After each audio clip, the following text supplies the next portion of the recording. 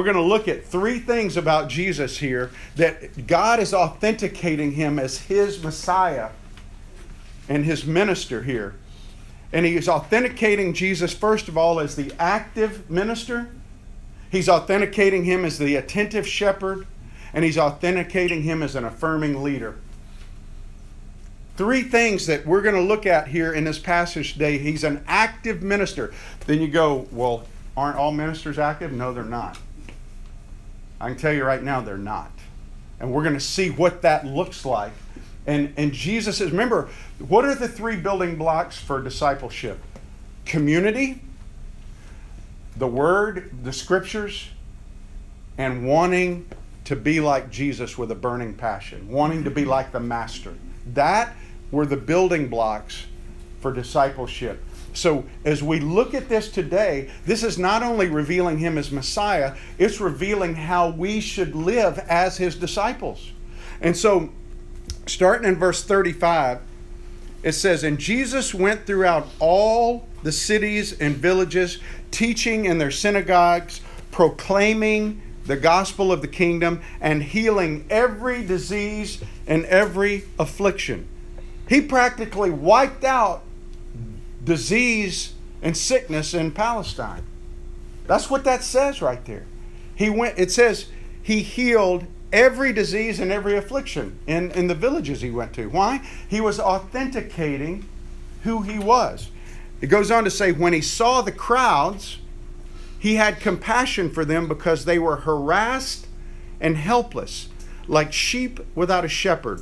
Then he said to his disciples, "The harvest is plentiful, but the laborers are few. Therefore pray earnestly to the Lord of the harvest to send out laborers into his harvest. And he called to him his 12 disciples, and he gave them authority over unclean spirits to cast them out and to heal every disease and every affliction." Now, that's the thing about Jesus. You see a lot of fake healers on TV. Send your money, I'll heal you. Send your money, I'll send you a prayer blanket and it'll heal you. Send your money, I'll send you the special vial of anointing oil and you can rub it on you and it'll make all your ailments go away. Jesus didn't heal like that. The disciples didn't heal like that. There was one time in Scripture that I saw that the disciples didn't heal somebody, and it's when they came down from the mountain and it was a teaching point to them. Jesus said this kind comes out by prayer and fasting. It means the intensity of the prayer was not there, guys. Because they had healed. They had healed before. When Jesus sends them out here, it says they healed every disease. Every place they went. Remember, they came back celebrating. They're going, man, we were casting out demons and we were doing all this stuff. And Jesus said, don't rejoice that you're doing all that stuff. Rejoice that your name's in the book of life. In other words, don't lose perspective. Don't lose perspective. Just because I'm using you, don't get caught up. And that happens so much. I see it with a lot of shepherds, a lot of pastors. They get caught up in the fact that God's using them, and they start believing their own press reports. And they start taking glory for themselves that should be going to God. And that's what Jesus was saying to them. But let's look at this. It says, Jesus went throughout all the cities and villages. Over 3 million people in that area up there. 200 villages in that area. And Jesus went, the way it worked back then is the synagogues were the teaching place in the different cities and villages. The villages had synagogues they would have a Moses seat, they would have a Torah closet, and the ruler of the synagogue would when they would go in there 2 or 3 times a week, he would go over when people were in there and he would get the scriptures out, the Torah, which was the scrolls, because everybody didn't have a copy of the scriptures like we did. And when he would take it out, the people would actually start dancing. They would be so excited. They were going to hear the Word of God. I mean, and I think I said this last week. We have so many copies of Scriptures, we take it so for granted because we have it readily accessible. They didn't. They lived in a community around the synagogue. When they came in there, he brought it out. Many of them would kiss it. They valued it so much that they would kiss it. And so the ruler would pick somebody to read the Torah reading for that week. And somebody would teach. and explain it. And that's what they would do. They would teach, they would read it, and they would explain it and have dialogue. It was very different from the way we do our church services in the sense of, yes, we have reading and explanation, hopefully, but there's not very much interaction with people out in the audience. Can you imagine somebody in the audience going, hey, I don't think that's right? What would happen? The deacons would come and escort you out of the church. We don't do it like that anymore. I kind of wish we would. I think it would be great if we could have some dialogue. You know, but that's the way they did it. And Jesus took advantage of a courtesy. Whenever there was a visiting rabbi, they would always let him come in and teach. So he went to every synagogue and he was teaching and preaching. And there's a difference between teaching and preaching. Teaching is, let me give you an example that Stephen Olford gave me. He said, you know, teaching is when you're sitting on the couch with your grandchild and you're saying, now listen, Johnny, you don't want to go out in the street because the cars are out in the street and they can hit you and then you won't be with, you know, granddaddy anymore. That's teaching. You're having a teaching moment. Preaching is you're standing out on the front porch and you see Johnny out near the road. Johnny, get away from the road. That's preaching. There's an urgency there. I don't know how much preaching we have today. There's a lot of teaching, not a lot of preaching. But the ministry of Jesus was an active ministry. He taught and he preached. His teaching was in the synagogues. That was to the people that were coming in there. That was teaching. But he was also proclaiming out in the streets. I want you to think of it this way. Teaching is instruction and growth. Preaching is the proclamation. It's the kingdom. It's the gospel. It's the evangelism. He was doing both. And a lot of pastors and leaders today tend to gravitate toward one or the other. They don't seem to incorporate both into their ministry. They're either teachers and their focus is on the church and the people in the church and they don't get outside that, or they're outside and all their focus is outside. And it's a both. That's what we try to do here at SWAT. We try to have this, right? And we try to do things that make you think outside of here and engaging people out in the community, out in other parts of the world. And so, active minister. He was an active minister. And not only did he teach and preach, he was healing. Now, healing served two purposes. The first one was to authenticate him because the Pharisees were saying, this guy's a lunatic. You know, he's teaching like a crazy. Because remember, he taught up on the Sermon on the Mount. He's teaching crazy. And so what does he do? He does the miracles to authenticate who he is. But the other reason that he healed people was he showed that he cared. He showed that he cared. And why is that important? Well, I'll tell you why. And I say this not trying to bring attention to myself because I think I shared with you guys early on, it has not been easy visiting Miss Felicia's husband because he's dying. And when I first started visiting, I had no relationship with him. I just met him twice, talked to him twice. And when you talk to somebody who's dying who they don't have their legs because they've been amputated and they're confined to a bed, that's not a very fun, positive situation to walk into. And when you don't know people, listen, I've walked into a room one time a long time ago, a guy asked me to go visit his friend who was dying from cancer. And I walked into there and his friend told me to get out of the room. And it was very awkward. He just said he didn't want to hear any of the God stuff, doesn't want me to be there. And it was just like, so I never know what kind of reception I'm going to get. So I went into that with her husband, and over time a relationship was built. But every time it's still hard because he has dementia. And to talk to somebody with dementia, one minute he's with you and the next minute he's not. And it's just difficult. And some people don't handle that very well. I mean, some of the nurses that are there, some of the even friends that are there, because they get frustrated because he can't help it. And I think he still is aware of what's going on. I think he's frustrated. But what happened the other night at the Nutcracker is one of the ministers wanted to go out and pray. And Miss Felicia said, no, I want him to go out and he's going to speak. And she basically rebuffed this other minister because nobody from there had ever gone to see him. They've not been to see him once since he's been in hospice. Now, the value of caring gives you moral authority to speak into people's lives. And what happens is it shows that you're not just about you, you're about going and you care about people. And I mean, we've all heard that phrase, nobody cares how much you know until they see how much you care, right? But Jesus cared for people. The Pharisees did not care for people.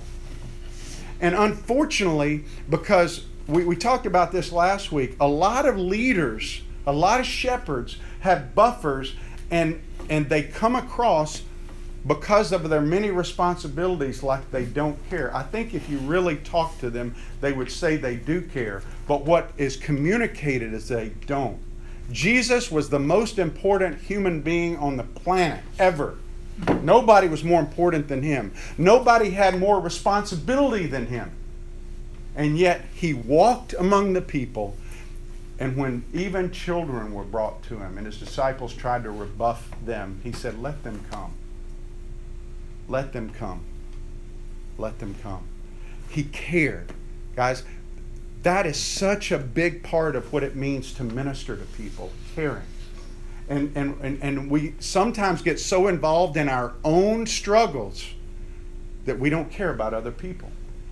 And as a believer, he says, he's the model.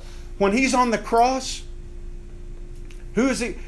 He has already been filleted by the Romans. He has already been beaten so badly, and he's got spikes in his hands, spikes in his feet, and he looks down and he says, "Father, forgive them. Woman, behold your son." Even in the height of his agony, he's thinking about other people. And that's our model. If we really want to be like him, when we realize that we're not, what should that do? It should drive us back to the cross to say, "Father, forgive me. I was not caring today. I cared more about myself than I did others." That's what it means to be an active minister. We should be teachers. We should be preachers proclaiming the kingdom, and we should be people who are caring for people. Well, not only was his ministry active, was he an active minister, he was an attentive shepherd. It says, when he saw the crowds, he had compassion for them. That word there means it means literally from the bowels of his body. In the Hebrew, it was the bowels. We would say, "I love you with all my heart." They would say, "I love you with all my bowels." It's the core of the being. It's like when I met my friend's wife and told her at the airport that he wasn't going to make it. She had to go throw up because she was so moved from her bowels. Have you ever had somebody tell you something and it makes you nauseous? It affects you that deeply. That's what he's saying. He saw the crowds and he was moved. It says because they were harassed. That word means flayed, skinned. He saw people that were not taken care of. And they were helpless like sheep without a shepherd. Who's Matthew writing to? Jewish people. Jewish people would know the Old Testament. They would know Jeremiah 23. Let me read to you Jeremiah 23. When Jesus says, "Without a sheep without a shepherd," "Woe to the shepherds who destroy and scatter the sheep of my pasture, declares the Lord. Therefore, thus says the Lord, the God of Israel, concerning the shepherds who care for my people. You have scattered my flock. You have driven them away. You have not attended to them. Behold, I will attend to you for your evil deeds. Then I will gather the remnant of my flock out of the countries where I have driven them, and I will bring them back to their fold. And they shall be fruitful and multiply. And I will set shepherds over them who will care for them. And they shall fear no more, nor be dismayed, neither shall any be missing, declares the Lord." That's a messianic prophecy back in Jeremiah.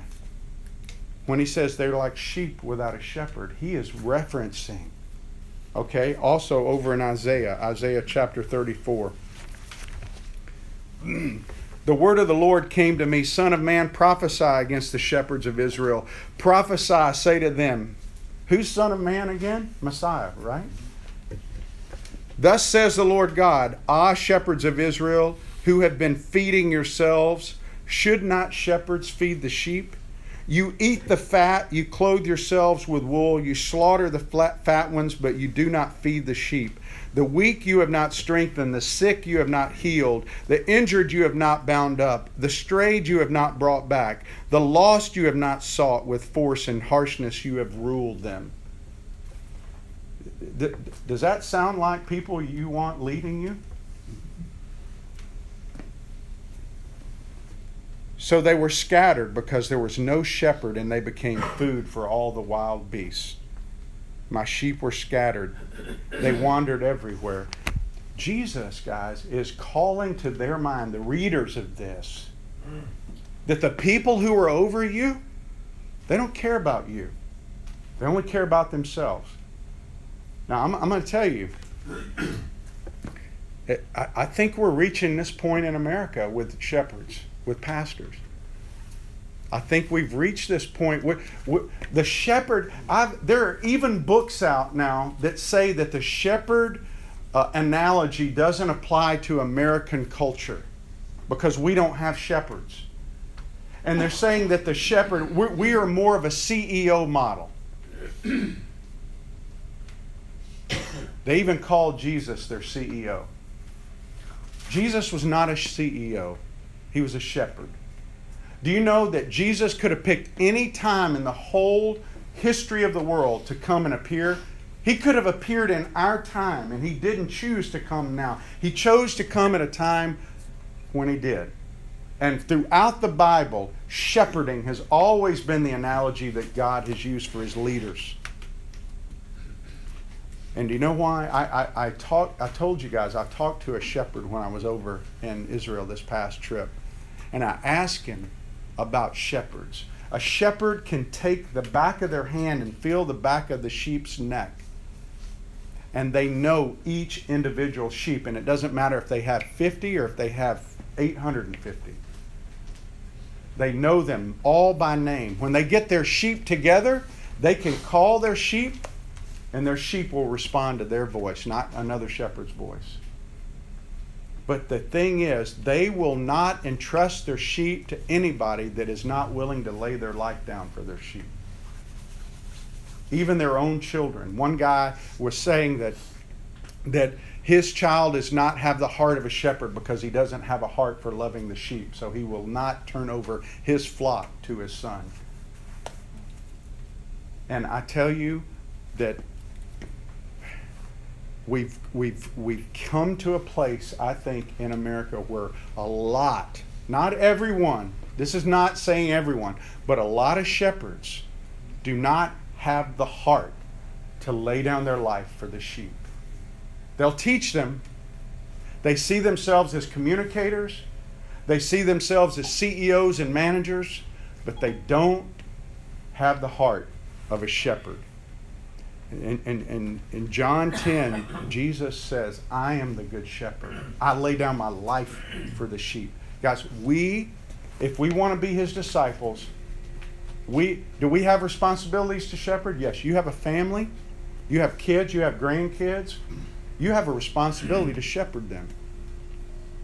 Do you think about this? If you're a business owner, you have people that you're responsible for, you shepherd them. You should think about how you shepherd. Think about how you lead. Think about our master. Think about our leader. He was compassionate. He noticed what was going on.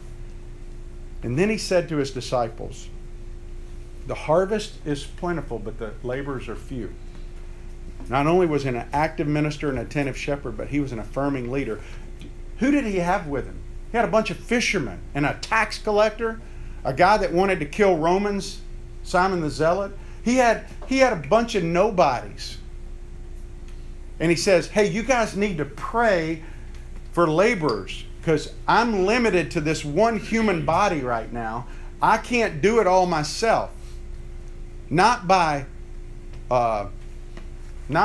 design, by choice. I mean, in other words, what he's saying is, like, I need more laborers. I'm passing this torch on to you. I'm not going to be here forever. And so he picks this unlikely crew and he affirms them because he tells them to pray and then calls them to be the answer to their own prayer. But he tells them to pray first. You know why? Because you can't be somebody who shepherds other people, who ministers to other people, unless God is moving in you. It's a spiritual thing. Prayer is the foundation for everything we do. And when I teach people about evangelism, I use Colossians 4:2-6, where Paul says, devote yourselves to prayer. Paul's in prison, and he says, devote yourselves to prayer, praying that God, pray for me. Now this is Paul, the guy who wrote most of the New Testament, saying, please pray for me. What? Pray that I'll get out of prison? No, pray that I will be a witness to the jailers here. Pray that that God will open a door for me to share with these people here. He says, conduct yourself with wisdom toward outsiders. That's the caring part. We pray, we care, and then he says in verse 6, knowing how you should respond to each person. See, the problem with the way we share the gospel is we put it into a nice little booklet and it doesn't take into account the people that we're dealing with. All it is, it's a little sterile. It's almost like selling insurance. Sorry if there's any insurance salesmen in here. But it's or selling a car. It's like, okay, when a guy comes up to you on a car lot and says, hey, I want to help you, do you think he wants to help you? Or do you think he wants to put money in his pocket? The problem is for a lot of people who are not following Jesus is when people come with the gospel to them, they don't think they really care about them. They think they're doing something out of religious obligation. Jesus says, pray. Pray that God would raise up laborers, and then he commissions these guys. But here's what's interesting. When he talks about the harvest there, when we think about the harvest, we think about John chapter 4, the fields are white with harvest. I don't think that's what he's talking about here. Let me read Joel 3 to you real quick. In Joel chapter 3, verse 13 and 14, the prophet Joel is talking about the fields. And listen to what he says. Put in the sickle, for the harvest is ripe. Go in, tread, for the winepress is full. The vats overflow, for their evil is great. Multitudes, multitudes in the valley of decision, for the day of the Lord is near in the valley of decision. That's a harvest. There's multitudes. And I think Jesus is, again, referring back here. And what is it? It's a judgment. That's the day of the Lord is not, it's not a good day. If you go look at the Old Testament, anytime the day of the Lord's mentioned, that's the day of judgment. And it makes me think of 2 Corinthians chapter 5, where Paul says, knowing the fear of the Lord, we persuade men. Knowing what's going to happen to people who do not have a relationship with Jesus Christ. Knowing that people are going to be cast into eternal darkness and be away from God forever and ever. That's what motivates me to pray. That's what motivates me to have compassion. That's what motivates me to want to pray and care and share for people. There's going to be a harvest. And remember, even in Matthew 13, we're going to look at that in the spring. When Jesus says, oh, there's weeds, Satan has planted weeds over here, and there's wheat over here. There's chaff and there's wheat. And people are like, should we tear it out? No, let it grow until what? The harvest. And at the harvest, there's going to be a gathering of the wheat that will go into the barns, but the chaff will go into the fire. That should motivate us, guys. When we walk around, it's not just about us. As we go into Christmas, this is a great time of year to have spiritual conversations with people. So pray that God would give you opportunities to be an active minister, to be an attentive shepherd, and to be an affirming leader. as you meet with people and talk with people, because remember, our goal is not simply to share the gospel with people. Our goal as disciples is to be disciple-making disciple makers. In other words, we're to make disciples that are going to make disciples. And far too long in the church, we've not done that. The church sees its role as simply to get people to come in, listen to a message, and leave.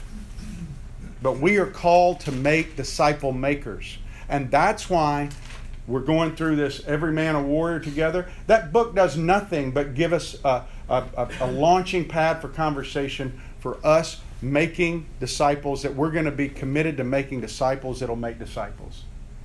Because I tell you, Jeb and all the kids in his generation are going to have a very, very tough time, because we have failed here to do that.